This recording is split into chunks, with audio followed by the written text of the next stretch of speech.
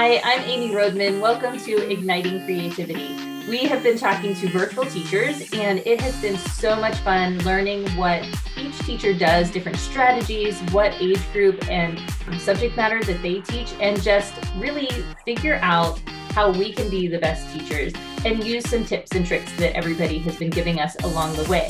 This episode is with Alex McCarty, and she is a teacher of younger children, and boy, can you tell that she has the right personality for that. So stay tuned for lots of tips and tricks about how she manages her classroom.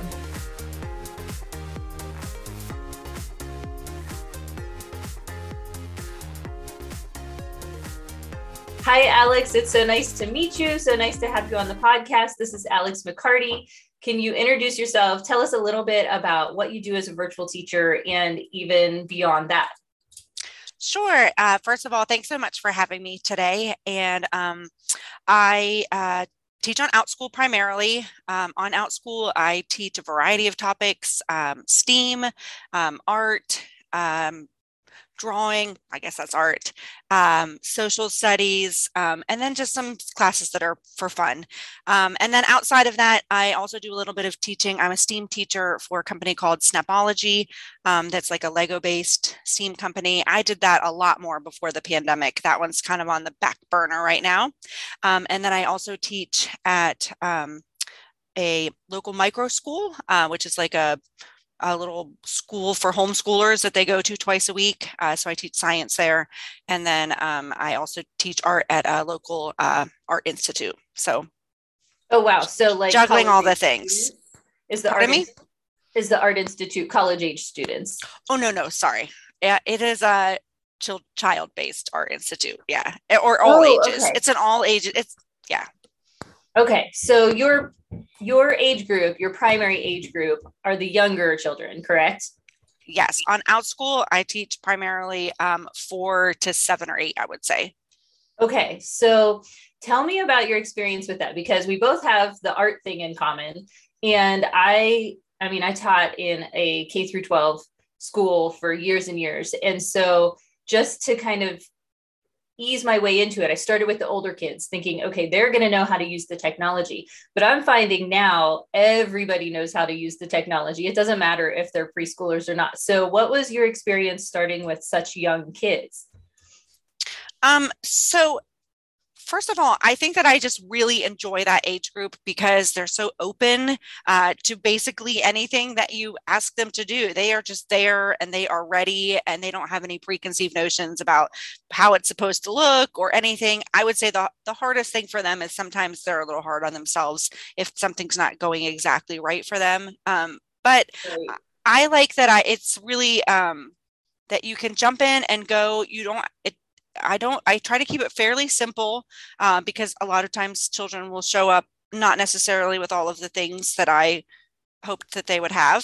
So you have to be very flexible. Very flexible, yes. Very on the fly with them, and a lot of reassuring that it's okay. Whatever they have, we're going to make it work. Right. So, sometimes I'll have 3 different things going on my screen at the same time. Like, here's the main project in the ideal world, the way I intended it. Right. Here's the one for those of you who didn't have this, we're going to do this up here. And then for those of you who are doing it this way, we'll do that over here. So, it's just, I think the thing about that age is you just have to be ready to kind of meet them where they are and just go with the flow. And in the end, as long as you do that and you keep a great attitude, they're having fun. I mean, I'm not trying to turn out like Picasso here. I'm just trying to create a really like warm, welcoming, creative environment for kids to come and just enjoy being together and making something. So, oh my gosh, yes, yeah. I feel the same way. And I don't ever want them to feel like it has to look like a certain thing. And we talk about this quite often. Kids will say something about yours looks so good. And I remind them how much older I am than them. Yes. And I talk to them about my experience growing as an artist and where I was at their level, and how they're right where they need to be. So yeah, that's the kind of attitude and environment that you need to bring to them. Yeah, for sure. Yeah. So supply wise, you saying that they don't always come with what they need. I have kept mine as minimal as possible, and that happens occasionally, but honestly, I've been really pleased with how prepared they show up. I also run more ongoing classes where I see most of the same kids every week. There's definitely new ones in and out. But whenever I was doing more one-time classes, that's whenever you're meeting kids, it's like you have no idea what the dynamic of the class is going to be because they're all new for the most part. I mean, there's re-enrollments too, but it's just a new mix of kids every time. And then you don't know what they're showing up with and just getting set up and how well they know the platform or the technology. So what kind of classes do you mostly run? And, how have you found all of that? Like, how have you navigated all of that? Sure. Yeah. So I know that when we were sort of at the height of things being all online, a lot of teachers were having their biggest success, it seems to me, with one-time classes. I don't really teach that many one-time classes, and I think it's just for the reasons that you said, is because I really like to build a relationship and a rapport with kids over a series of meetings. And also for me, like, I can be very flexible, but I also don't want that child to only have one experience with me where they came in and they didn't have what they needed to have and it was kind of a fluster, and I can get them through all of that, but it's just so sad when at the end of that, like, that's the end for them. So for me, I've always focused on either multi-day or ongoing, and right now it is definitely ongoing for me as well. And so just like you said, you kind of start to get a rhythm with those students. Their first time in, they might be like, oh, what's all this? But I'll simply explain to them, like, you know what, if you stick around, if you're going to be back next week, it's going to get easier and easier. You're going to know just what to do. It'll all start to make sense to you. So yeah, I think that I just really like that building of relationship and expectations over a series of classes. And I actually feel like, for me, the retention of students then is higher because by the end of the class, we're like, we're all best friends. So they want to hang out with their best friends some more. Yeah. I had a multi-day class that I ran last school year, and it was 5 weeks, and we actually stretched it into 6 weeks. Like, this was a preteen age class, and they were doing so well, but they were putting so much effort into things. It was running a little slower than I had anticipated. And I said, you know what, if you can meet the following week at the same time, let's just continue it and kind of wrap things up a little bit better. And those kids were so sad to leave because they had such good conversations with each other. They got to know each other so well in that, a month and a half. It's not that long, but just getting to know the kids as the teacher, allowing those kids to get to know each other. Like, they became friends. They really enjoyed their company. So the ongoing classes, I don't know about you, but I run them from September to May. And so it's like they could just go on forever. And the reason that I had paused in the summer was because I couldn't consistently keep those up every week because of other in-person camps and things I was teaching. But I mean, they could just go on forever and ever. And those students, they never want to leave. I know, they become part of the family in a way, Yeah. Yep. And I have people also ask me, well, you're online, you don't actually know them, or, they make comments to that degree. And I totally disagree. And it sounds like you do as well. Definitely. Oh my gosh. So some of my students, I teach this one ongoing class, and it's been going since not this past August, but the previous August. And it's a dinosaur club. So each week we meet and we learn about a new featured dinosaur of the week. And I'm not lying when I tell you that there are students who have been in that class all the way along, and we've cycled back, right? So what I did was I kind of did like a, fall through spring series. And then I switched up the format for summer, and I said we were doing like a summer series. And that way, and I allowed parents all the flexibility that they needed if they needed to skip weeks or whatever. Like, I was very open with refunds, just because, at this point, they're my family. They've been with me all year. And of course, some kids come in and out, but there are some who just truck along through the whole thing. And then we started up again this fall, and I let them all know, I'm just letting you know that we're going to go back to the old format, and we're going to go back to, the beginning. I'm going to cycle through again. If you don't want to do that, I have these I created some other kind of dinosaur themed fun classes because I thought, well, they'll just want to get together and have some dinosaur fun. But don't you know that there are some kids that were like, we'll just do it again. Okay. It's fun. Yeah. I was like, oh, okay. So yeah, I mean, and then when they leave, when a student leaves, you know, because whatever, they go back to school, or I had a lot of that this fall, and you don't know that they're going to leave. You just get that message that they're leaving. Right. It's like heartbreaking because you feel like, know. It's like, I love you. Yeah.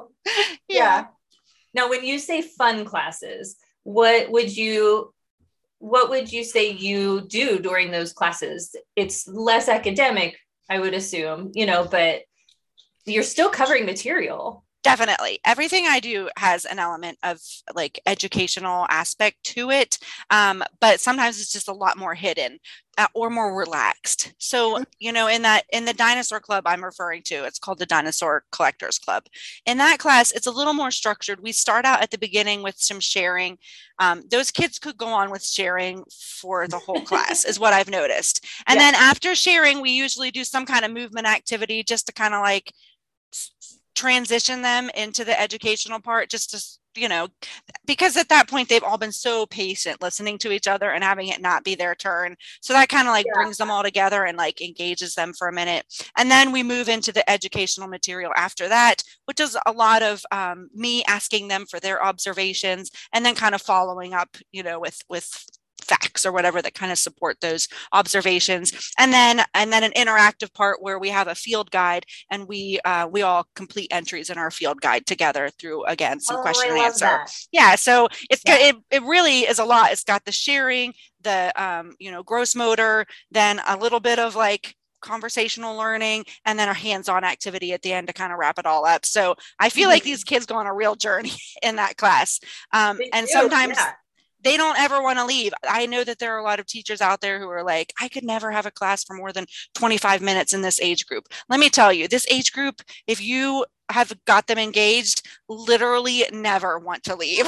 I mean, there'll be sometimes at the hour mark where I'm like, you guys, we're like 20 minutes over. We got to go. Like, I'm so sorry. I have to teach another class. I love you all. I got to get out of here. So that's the format for that. It's just more yesterday.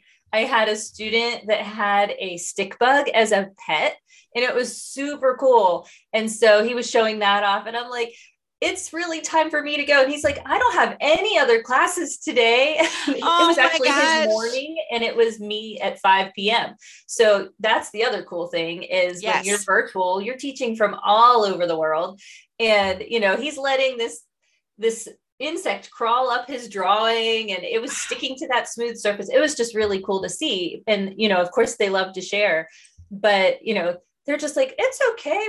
We'll good. Stay. We can stay. So because you have the younger kids, and I find it's harder to log off with the younger kids, they do want to stay, or they just like, they don't want to be the one to press that button, you know? So what is your tactic to actually log off? That is a great question. So I do teach some different types of classes. So we do always have a goodbye moment. Usually I'll kind of wind them down. I'll start saying something. Well, first of all, I'll start saying things like, guys, I really have to go. So there's that in some groups, but in most groups, if we're being, you know, if we're doing that the right way and not that we've gone 15 minutes over way, I'll just start kind of prepping them by saying like, okay, does anybody have anything else that they want to say, share, or ask? Let's all go around and make sure that everybody raise your hand if you have anything else that you want to say, share, or ask before we say goodbye. And that kind of starts to clue them in like, this is it. This is the last moment, which of course they still want to go on forever. But then I'll just simply say like, okay, you know what? That's all that we have time for today. And usually they understand if you tell them you have another class, like I have to go teach dinosaurs now. But then we always do something fun. So like in my dinosaur classes, I will typically ask them, and I don't even remember how this started, but I'll pretend to be the dinosaur that we were learning about that day. And then they have the option of pretending to be whatever dinosaur they want to be. And their job is to attack me, or they can use their toy dinosaurs and they can like bring up their dinosaurs and attack me. And I'll run away as that dinosaur. So that's it. And then and then I say goodbye to all their names, and then I just push push the button and like pull off the Band-Aid and we're out. Right. So that's a good way to put it. Pull off the Band-Aid. Yes. I had one group that we instituted a double hand wave because nobody wanted to press the button and say goodbye. You know, they didn't want to be the first one. And I said, okay, this is what we'll do. We'll just count down and we'll double wave to each other. And then as you're waving, then I'll click. And so they would go 3, 2, 1, and they would wave and we'd all say bye. And then we would just exit all That's together. Super cute too. So that worked really well because 3 of them in that class actually knew each other and lived close by, but it was during the time when they couldn't actually visit each other. Mm-hmm. And so that was their get together time. And they didn't want to leave each other. And the other students all became part of their group too, you know, so that's always fun when they know each other. But so because this is such a young age group, I'm sure you have tons of stories of just like really fun or funny things that have happened. So one of my questions for you is, what is like the funniest, worst, best experience with this age group? I know I was trying to think about that a lot last night. And it's funny because I come downstairs all the time and like, you know, word vomit on my family about like this hilarious thing that just happened or, oh my gosh, these kids or whatever. And it's so hard. Like in the moment, I know there's hilarious stuff happening all the time, right? But it's hard to like pick out one moment. But then this morning I did remember one. And usually the funniest moments that happen in class are my fault because it's usually that a student is saying something. And because my old ears just sometimes malfunction or whatever the delay is or whatever, sometimes I have to ask them.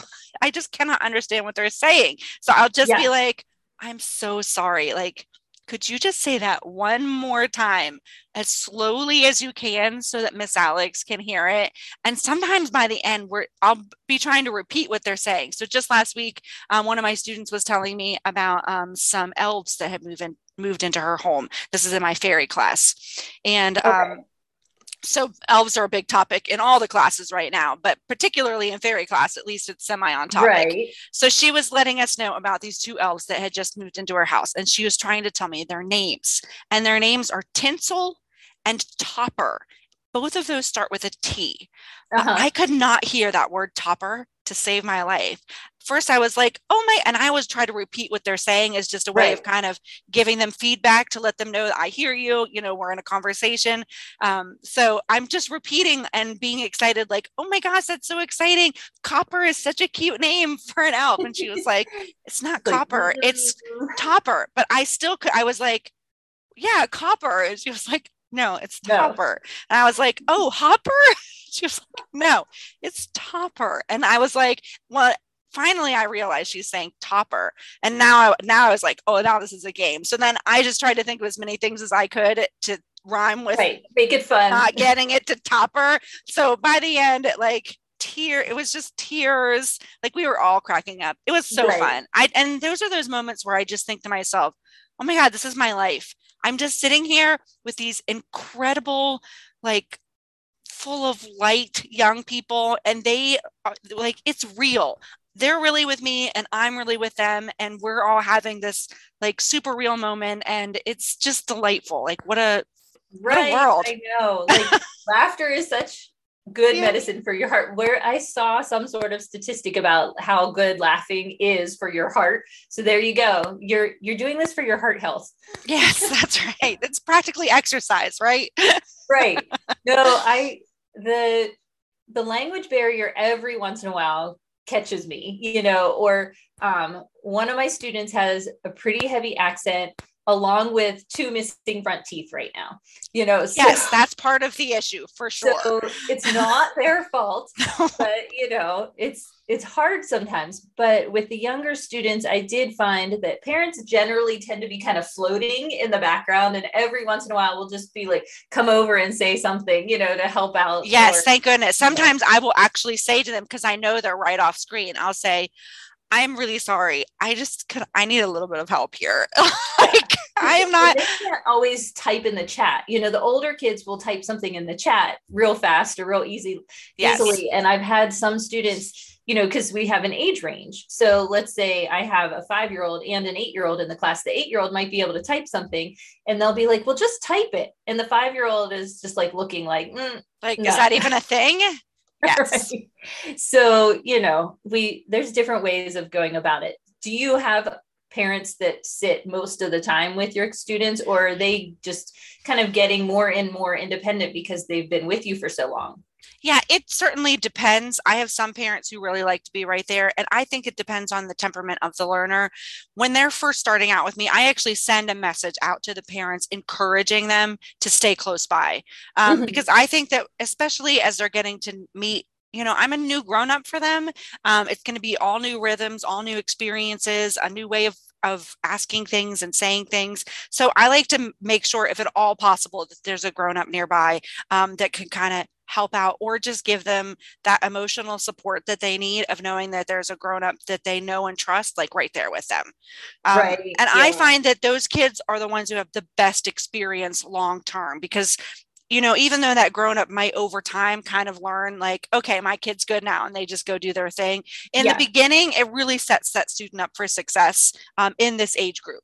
Obviously, older age groups, it's not that. But I don't actually. So sometimes though, students show up just on their own and they've never met me before. And I do say it's definitely more of a struggle for those kids at first. I'm very welcoming. We always do the best, but I do feel like it takes them a little bit longer to kind of settle in and feel confident and, know what they're doing. Not that they're not having fun, because thankfully we switch up the activities all the time to make sure there's at least one or two things that doesn't matter if there's any, like, you'll be okay.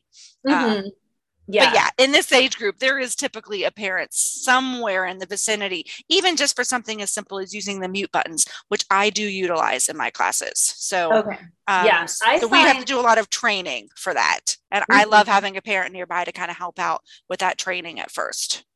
I find that it's not so much that I need to mute because of the student, it's the background noise. That's me. I'm very open about the fact that I have ADHD and some processing disorders. And so for me, I can't imagine for them. I'm sure many of my students have the same thing, sensitivities. I know on my end, if there's all that background noise going, or students all trying to talk at the same, it's too chaotic for me. And it's hard for me to kind of like focus on what I'm doing and feel calm. So for me to get through my day, it's just better for me if and the kids don't care, as long as you set it up as being like a thing that's happening, and you make sure to let them know how they can communicate with you. We always like practice raising our hands at the beginning. We practice the mute button. Like, we practice the nonverbal ways that we can communicate to let me know that, they've got something that they need to say, and making sure that they can unmute when I, prompt them to.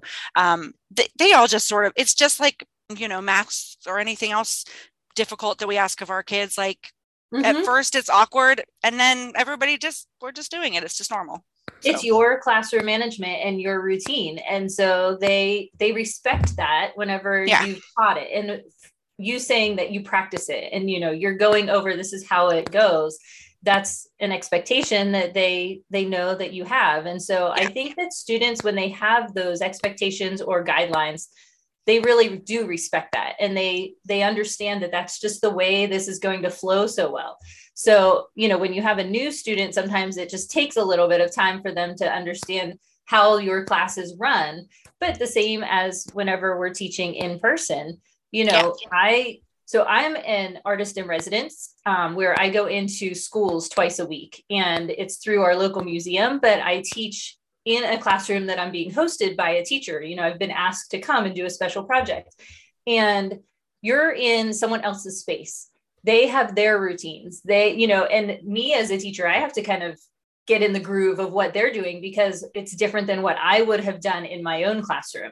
And so I think, we all are adaptable. We all can change as adults, as kids, and we see what works and what doesn't work, and then we make it happen. Yeah. Yeah. So what about, just to kind of wrap it up, what is one strategy you use to create those authentic connections? We talked about relationship building and how we see these students over and over. So what do you think has really helped you build that rapport with them?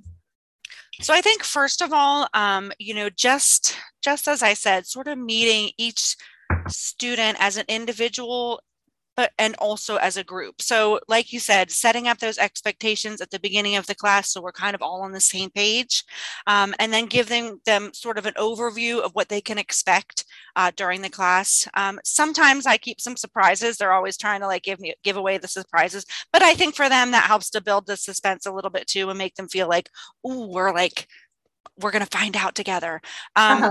I think staying, obviously staying really upbeat, but at the same time, I know that each child, especially in this age group, has a different temperament. Some kids are not ready to they're not all in.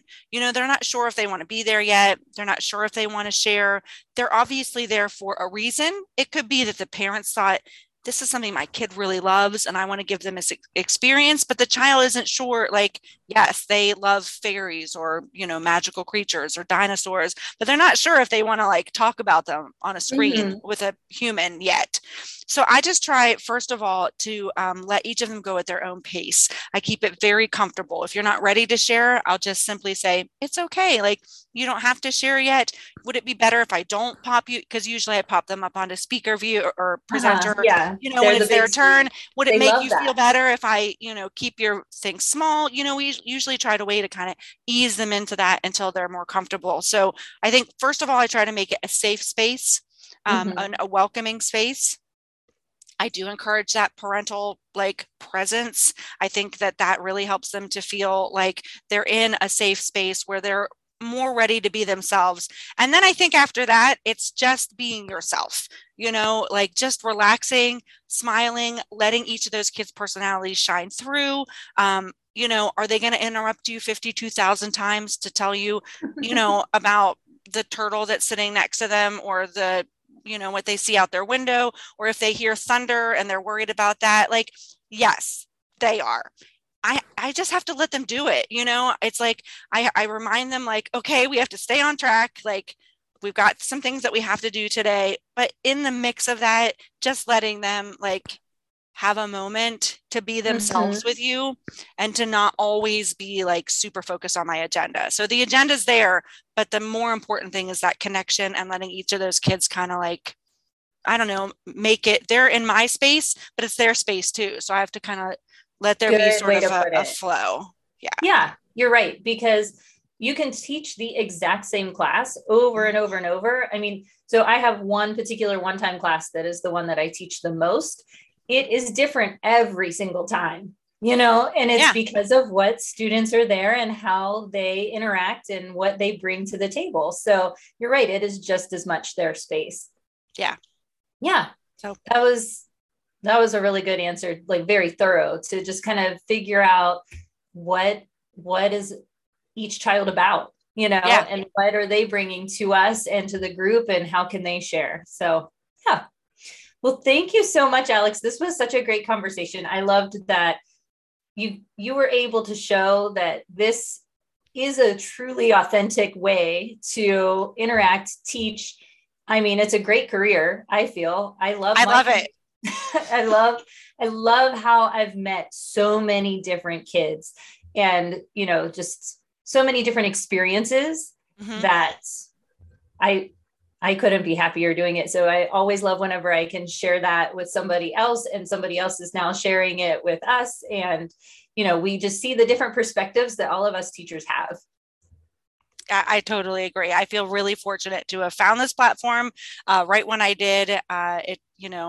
It's just been an amazing learning experience, something that I've never imagined myself doing something like this. And I just sort of jumped in with both feet, and here we are today. It's super cool. Right. Yeah. As a hands-on type of teacher, I never, ever sat down in the classroom. So to think that I could teach this way really effectively. And, I have other people ask, well, how does that even work? That's what is amazing. We've made it work. And we figured it out. Yep. Yeah. That's right. All right. Well, thank you so much. It was great talking to you. Thank you, Amy.